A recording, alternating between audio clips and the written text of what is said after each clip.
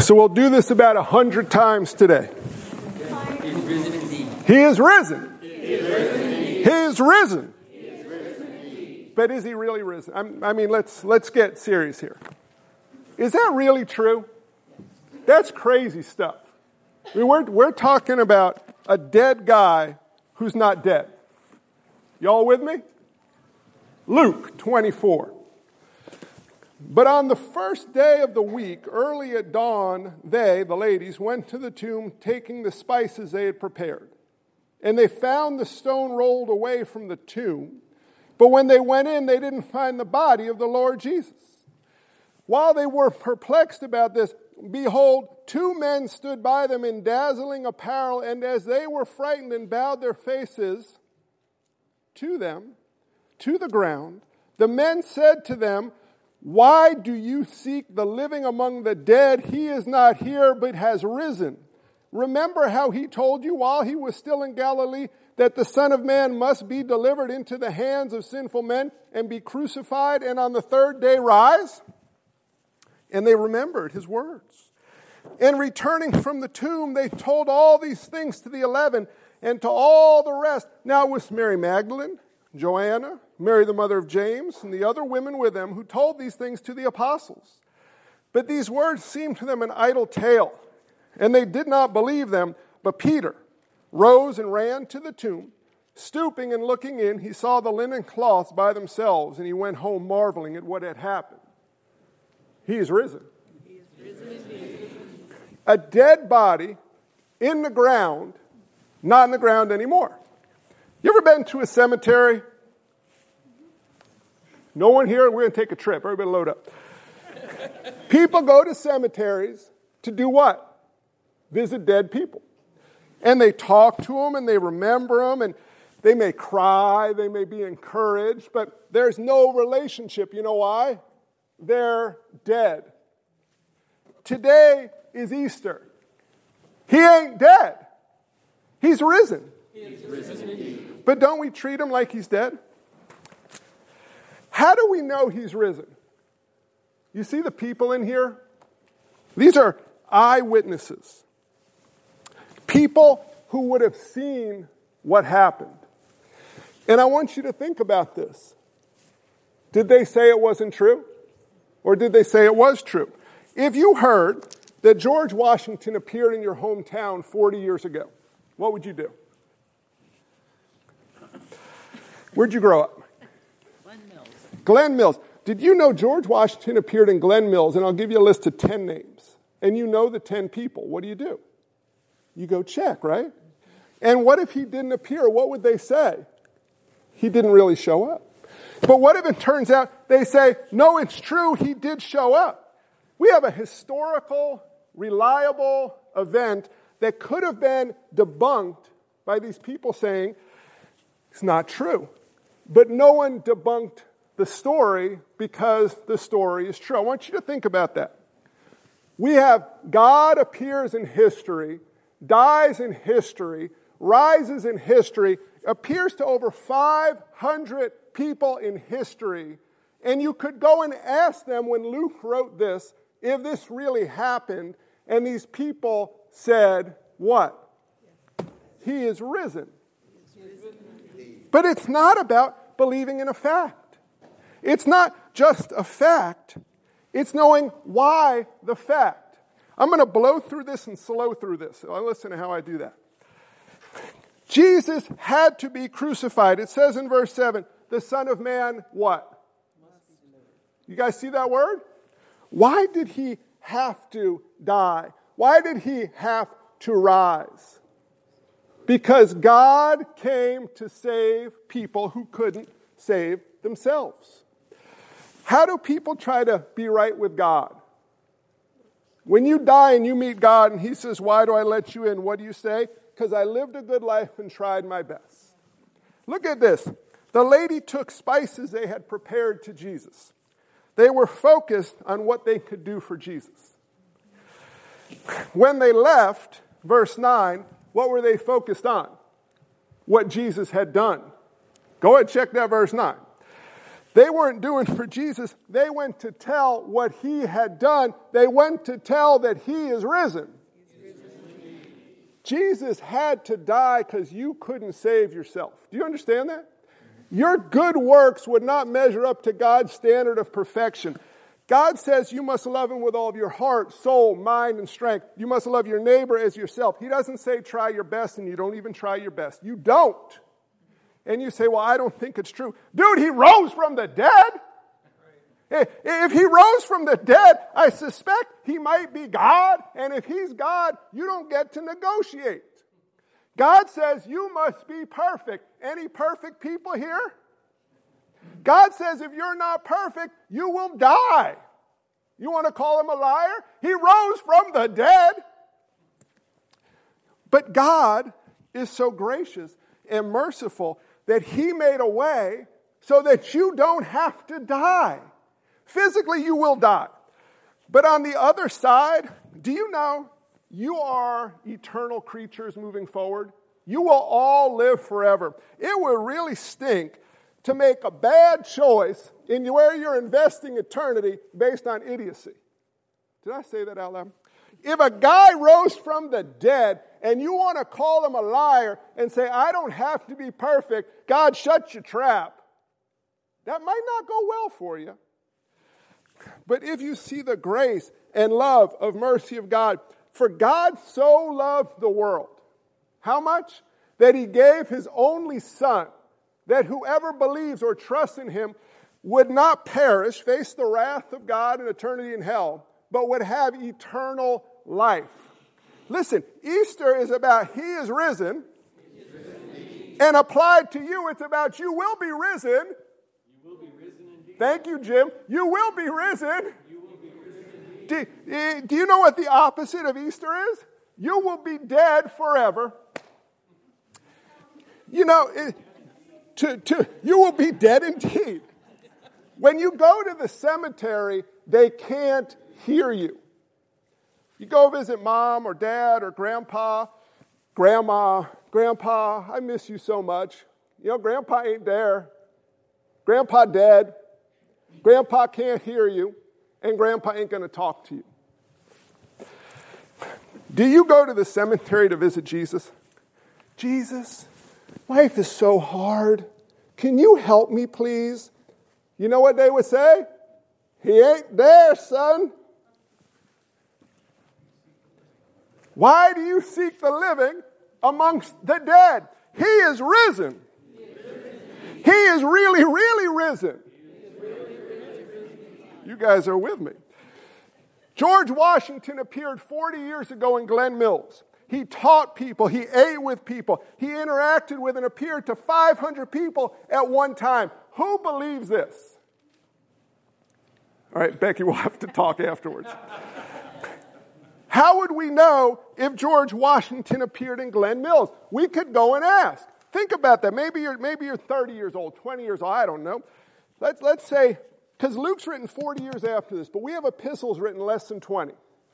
Let's say that, Patty, there's a story that George Washington appeared in Massachusetts 40 years ago when Patty was 2.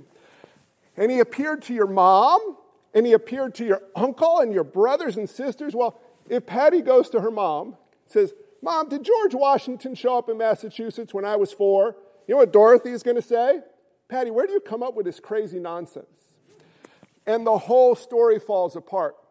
But what happens if she asks her mom, did George Washington appear when I was 4? And her mom says, Patty, what the heck do you think I've been trying to tell you for all these years? Yes, he appeared. He ate with us. He lived with us for a while. He was really there.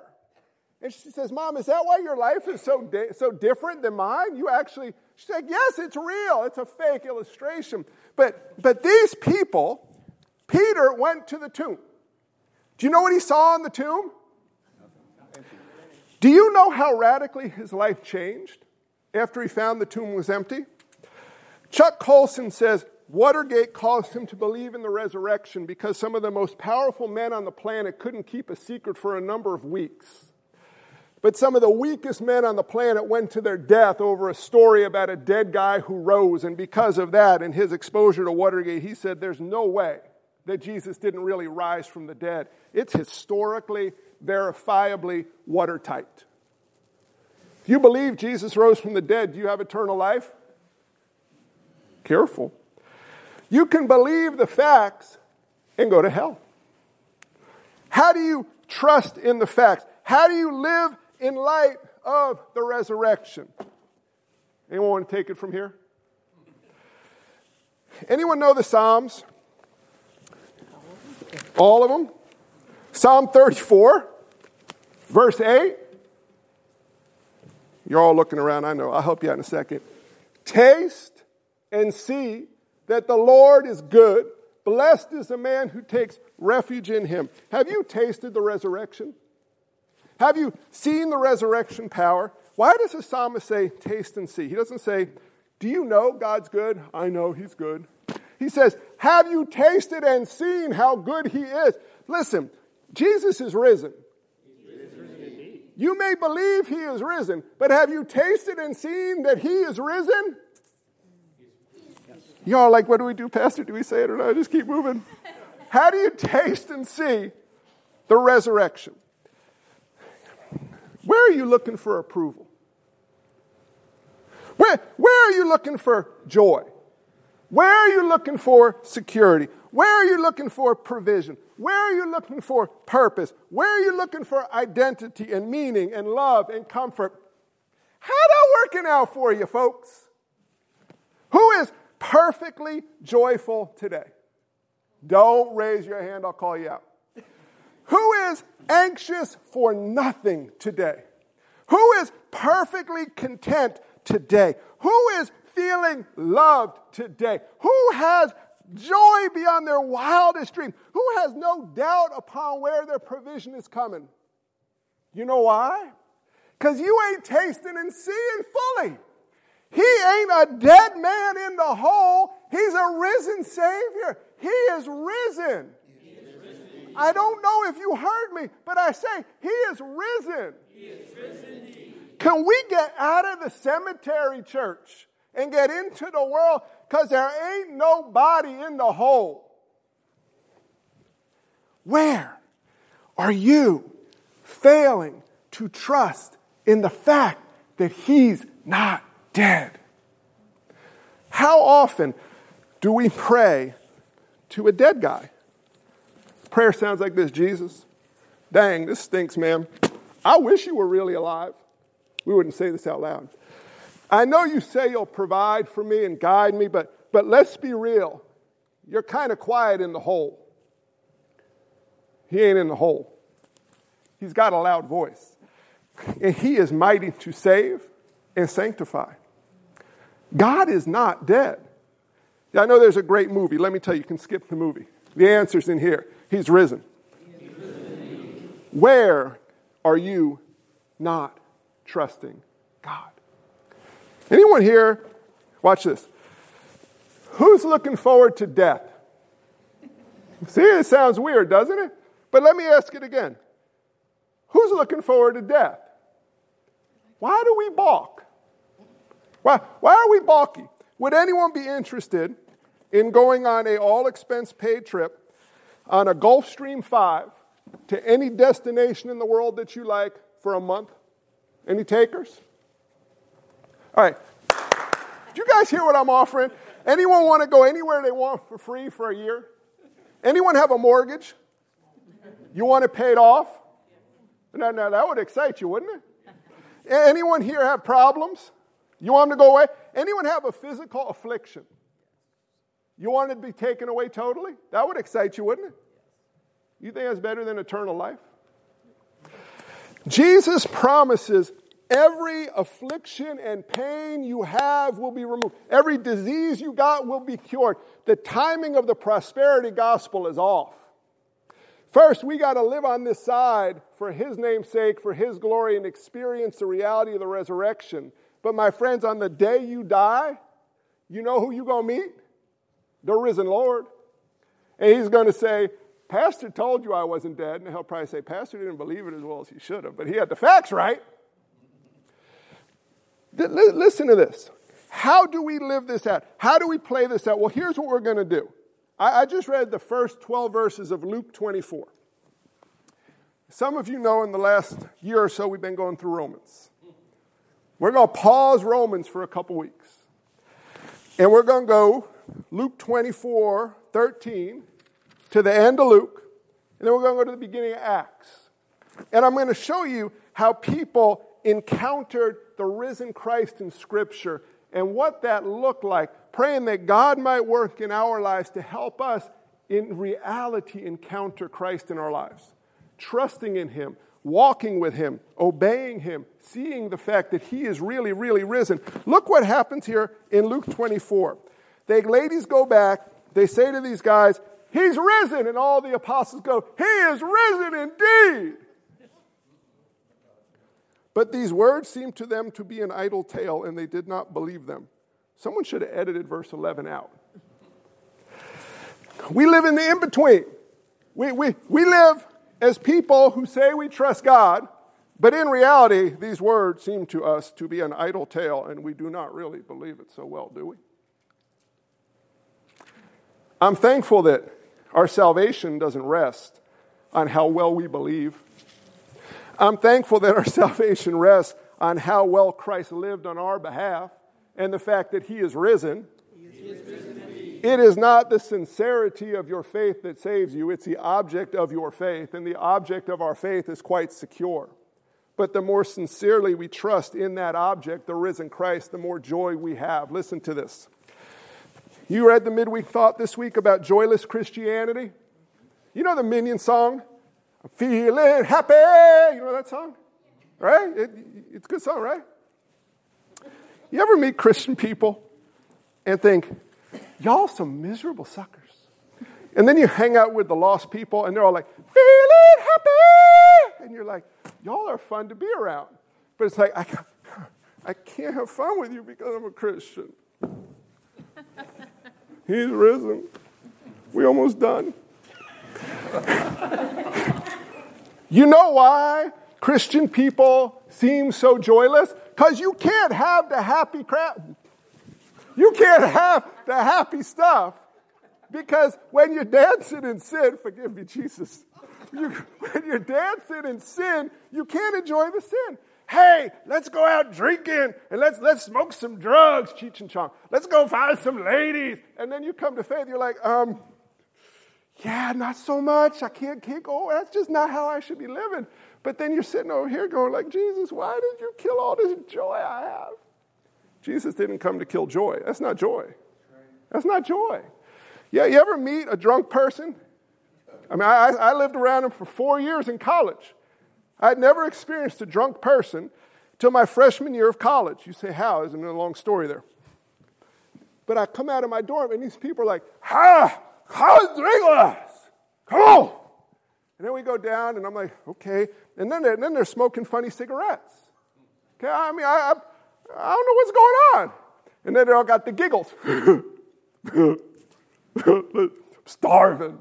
And I'm sitting there like, dude, what is going on here, right? I was not saved in college. I had other issues. But those people the next morning, I thought I was missing something. The next morning they got up and they were like, you want to go for breakfast? They had headaches and hangovers. They spent the whole day laying in bed with ice packs on their head. Listen to me. We fall into the trap, brothers and sisters in Christ, thinking that what the world calls happy brings joy. You want to know the secret? It doesn't. What Jesus offers is joy. Happy is an emotional feeling. Yes, you can use things to make you feel happy, but those things fade and go away. Jesus doesn't come that our happy may be full. He comes that we may have joy and have it fully. The world runs after joy in all the wrong things. They think, if I could get this job with the right title and the right income, I will have joy. You want to know the secret? If I could pay my bills and save a little money, I'd have joy.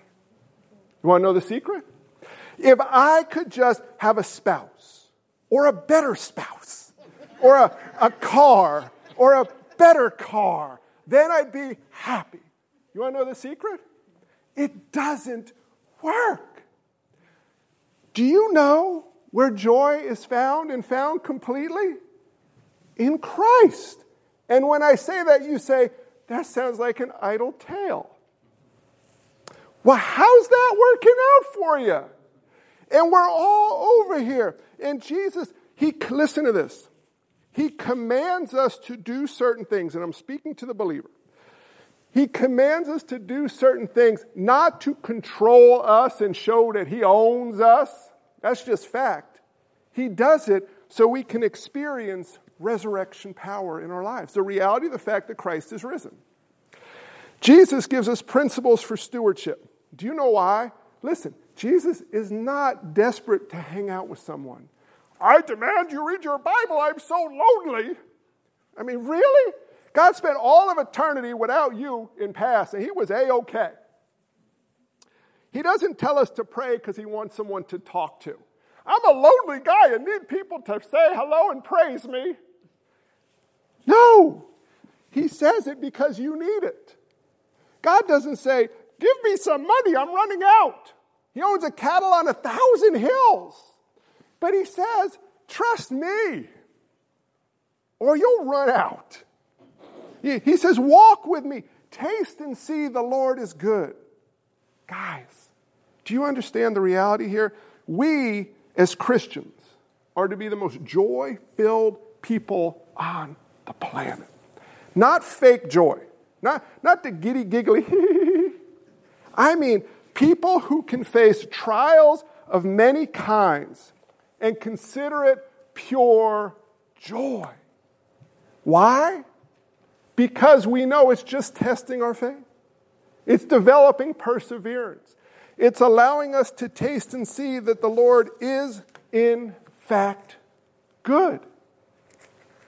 Now, we're talking about resurrection. Can we just be blunt honest?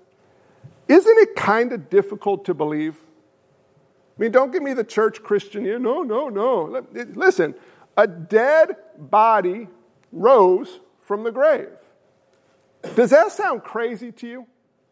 Because if it doesn't sound crazy, you're missing the reality of what's going on here. You remember Paul in the Areopagus in Acts 17, and he's sharing, and he gets to the resurrection. Do you remember what happened when he got to the resurrection? They thought he was a fool. They began to mock him. One of my favorite passages in Scripture is in 1 Corinthians 15. Now that you all flipped to Acts 17, trying to think I was going there. In 1 Corinthians 15, look at this. Now, verse 12, if Christ is proclaimed as raised from the dead, how can some of you say there's no resurrection of the dead? If there's no resurrection of the dead, then not even Christ has been raised. And if Christ has not been raised, then our preaching is in vain, and your faith is in vain. We are even found to be misrepresenting God, because we testified about God that he raised Christ, whom he did not raise, if it's true the dead are not raised. For if the dead are not raised, not even Christ has been raised. And if Christ has not been raised, your faith is futile, and you are still in your sin. Then those also who have fallen asleep in Christ have perished. If in Christ we have hope in this life only, we are of all people most to be pitied. There are millions of people in our context today, culturally, celebrating Easter, and it makes me want to gag myself with a spoon. Oh, he's a good example for us. Oh, it's a spiritual resurrection. Oh, what a wonderful story. Oh, knock it off. Either throw the whole thing out or own it for what it is, because if he didn't bodily rise from the dead, I am the most pathetic person you will meet. I preach a lie. I've invested my life into a lie, and I'm leading you all astray. If he didn't bodily, physically rise from the dead. But, in fact, Christ has been raised from the dead. Listen to this. The first fruits of those who have fallen asleep. For as by a man came death, Adam, By a man also has come the resurrection of the dead. For as in Adam all die, so also in Christ shall all be made alive. Who's looking forward to death? You're not going to live until you die. Do you understand that? You are living, yes, but this is for the believer. This is the closest experience you will have of hell for all of eternity. And you don't think life's that bad? You have no idea how good it's going to be. And we go out into a world of people who look at us as Christians and they say, but I like the happy over here. Can I tell you, our job isn't to go into the happy and play with them there. It's to love them in the happy and help them see it's not so happy. It's to see that they don't need the approval of man if they have the approval of Christ. It's to see that it's not locking your doors that's going to keep you safe. It's walking with Christ. Yes, there's responsibility. Lock your doors. Don't misunderstand me here. It's meaning in life. What's the purpose? You got kids? How do you raise your kids? What's your goal in raising your kids? If the goal is simply to keep them quiet till you get them out of the house, you can pull that off probably. But if your goal is to raise them to be the people they were made to be, to live a successful life and have joy, well, the answer's not going to be found on the happy side. The answer's found in the resurrected Christ. What's the purpose of your life? Because listen, you got one run through this. And one day down the road, for some not too long, for some a long time, you're going to look back and say, how'd that go? And then you're going to hear a voice behind you. Good question. And you're going to turn around and you're going to see that guy who rose from the dead. And you're going to go, oh. You could be like, He's going to say, how did that go? He's going to say, I entrusted that to you. How did you steward it? Now listen to me. I'm talking to the believer here. Salvation's secure in Christ. But we're entrusted with stewarding this life for him. And the way we're called to steward it is by living on the ragged edge of the fact that if he's not really there, if he's not really risen, then we will fall flat on our faces, which is exactly where God wants us to be. I think of the Israelites running from Pharaoh like this. That's how they all run. And then they got to this big thing of water. You remember this big body of water? A big army coming. God, why you run us up on the water's edge? We're going to die here. God goes, oh, shoot. Angels, fix the GPS. They're going to die. Why did he run them up on the water's edge? Because he wasn't going to let them die. He wanted to show how mighty he was to save. How often in our life do we act like God's not really risen and we see the water's edge? We're like, no, he cannot be calling me there. You know what you miss when you do the Huey? You miss the reality of the resurrection. Okay, so let's get practical. You get up to the water's edge. This is where you first experience the power of the resurrection. God says, you must be perfect as I am perfect. You can't really mean that. There's no way that you could demand people be perfect. Not going there. Come on back. Why do you say God can't demand that you be perfect? Who made you? My mom and dad. Who made you? We know, listen to how gracious God is. We know through advances in science, okay, that you were created. You didn't evolve from primordial gook. You say, well, why do they teach that in school? It's a different story for another day, folks. You were created by God. You were created for God. And God owns you. And because he owns you, he makes the rules. You must be perfect. Do you know what you say to God at that point? I can't. Help. And do you know what he does? He lifts your gaze over the water and points it to a tomb. And it's an empty tomb. And Jesus says, I know you couldn't. I know you didn't even want to. I did it on your behalf. And you trust in Christ for salvation. Christ lived the life you couldn't. He died the death you deserve, and he rose from the dead 3 days later. Your life continues as a Christian of trusting and walking where God guides you and constantly running up to the water's edge, and you get to the point where you need to be praying almost daily, God, I can't do this. And that's right where you should be. Because when you can't, when you are weak, then you're strong. Because you can do all things on your own. You can do all things through who? Christ who strengthens you. And I have good news about Christ. He's risen. So what we're going to see over the coming weeks is the reality played out in the lives of the apostles, in the lives of the early church, in the lives of a couple dudes on a road to Emmaus, in the lives of the women who came to the tomb. Death is defeated. Sin is broken. Eternal life is secure. He is risen. One time through and we're done, folks. Luke. You know, Luke wasn't born someone who just by default believed in the resurrection. Luke heard about this stuff. Luke experienced the reality of this stuff, but I want to show you one more person here that you can so easily miss. Go back to chapter 23. And you go to verse 50 and look at this. Now there was a man named Joseph from the Jewish town of Arimathea. He was a member of the council, a good and righteous man. When you put the parallel accounts of the Gospels together, Joseph's coming with another guy. You may recognize his name. They called him Little Nicky. Nicodemus. Read John 3. You have two men who are part of the Jewish ruling council who worked mightily to orchestrate the death of Christ. And they come to Pilate. Look at this. He was a member of the council, a good and righteous man who had not consented to their decision and action. And he was looking for the kingdom of God. This man went to Pilate and asked for the body of Jesus. Do you see the risk that he's taken here?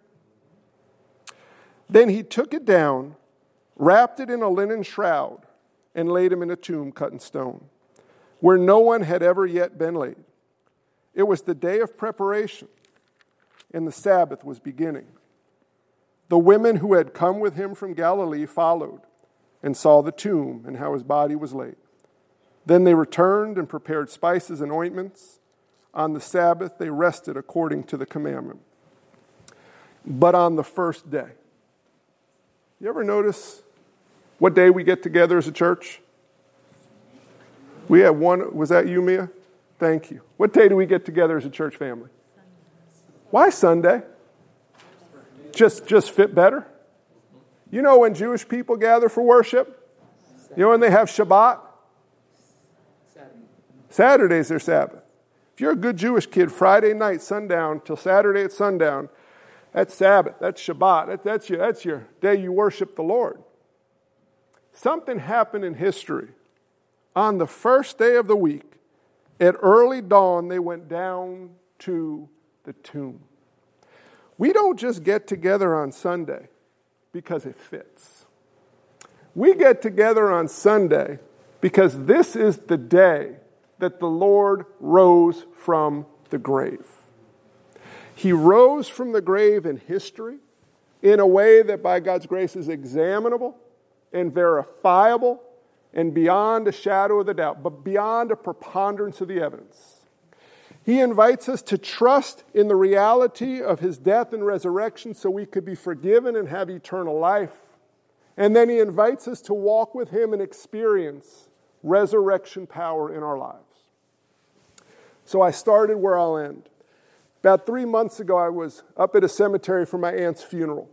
It's a family cemetery, and we bring the body, put it in the ground, shovel dirt on it. Everybody says goodbye to Aunt Elsie. Then everybody scatters to go visit their dead relatives. You know, we got moms and dads over here, aunts and uncles over there, and they got these stones in front of them. Yeah, one says Norman and Ruth Lifton. It's got the day they were born and the day they died, and there's a box in the ground with their bones in it. People go, and they may leave a flower. Jewish cemetery, you put a rock on the tombstone, and you sit and spend some time with your dead relative. Go and visit on birthdays or anniversaries. You tell them you miss them and you wish you could see them, and you share what's going on to keep them updated. And this is something people do. But listen, don't go visiting Jesus in the cemetery. He's not a dead guy. The people who we know who die, you know what's sad? The relationship is severed. There's no relationship with grandma and grandpa in the cemetery anymore. They can't hear you. They can't see you. They can't hug you. It's sad, isn't it? Because that's not the way it's supposed to be. And how wonderful that Jesus came and conquered death. Listen to this. That box in the ground is not the end of the story.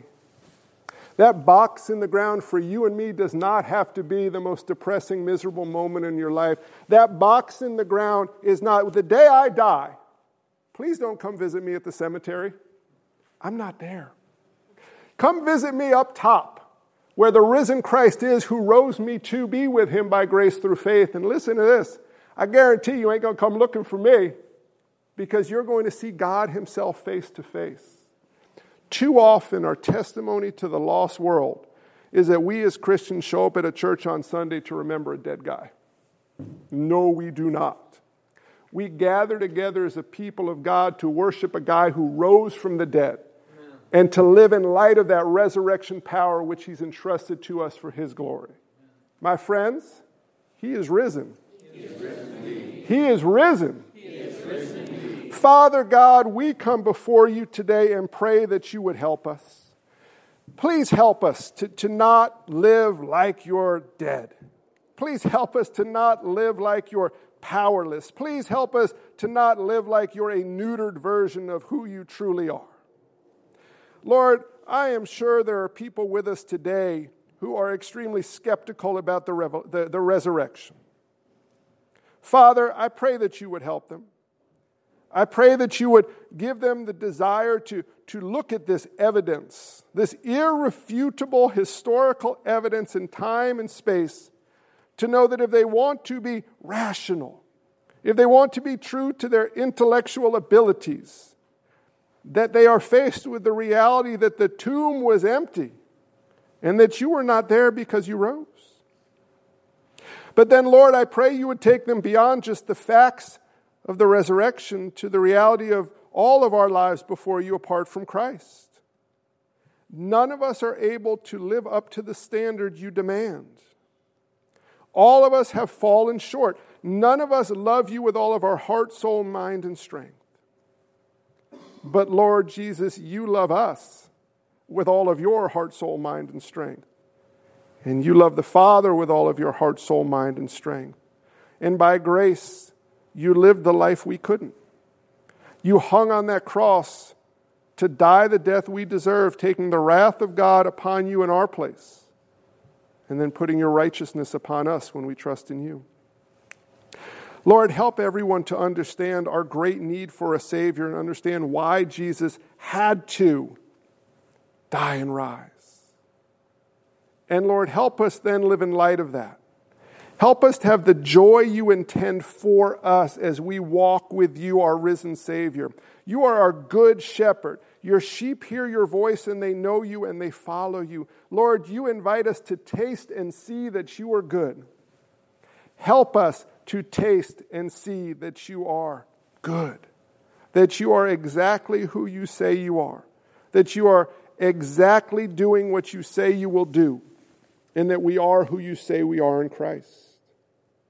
Lord, today many of us stand on the water's edge and we think we're going to perish. Circumstances tell us what we should do. The world tells us what we should do. Our own humanness tells us what we should do. But Lord, help us to seek your will according to your word and do what you tell us to so that you might be glorified. God, you rose from the dead, conquering sin, conquering death, and securing eternal life. How confident we as your children can be that you will guide us perfectly for your name's sake, and so that our joy might be complete. Lord, we thank you so much, which is such a pathetically insignificant thing to say. But we thank you so much that you loved us so much that you came and died for us so that we might live with you. And Lord Jesus, of every person on this planet, we are the only ones who worship a risen Lord. Buddha is dead. Confucius is dead. Carl Sagan is dead. Mohammed is dead. Every single one is dead, unless you, Lord Jesus, you are risen. We pray these things in your holy and precious name. Amen.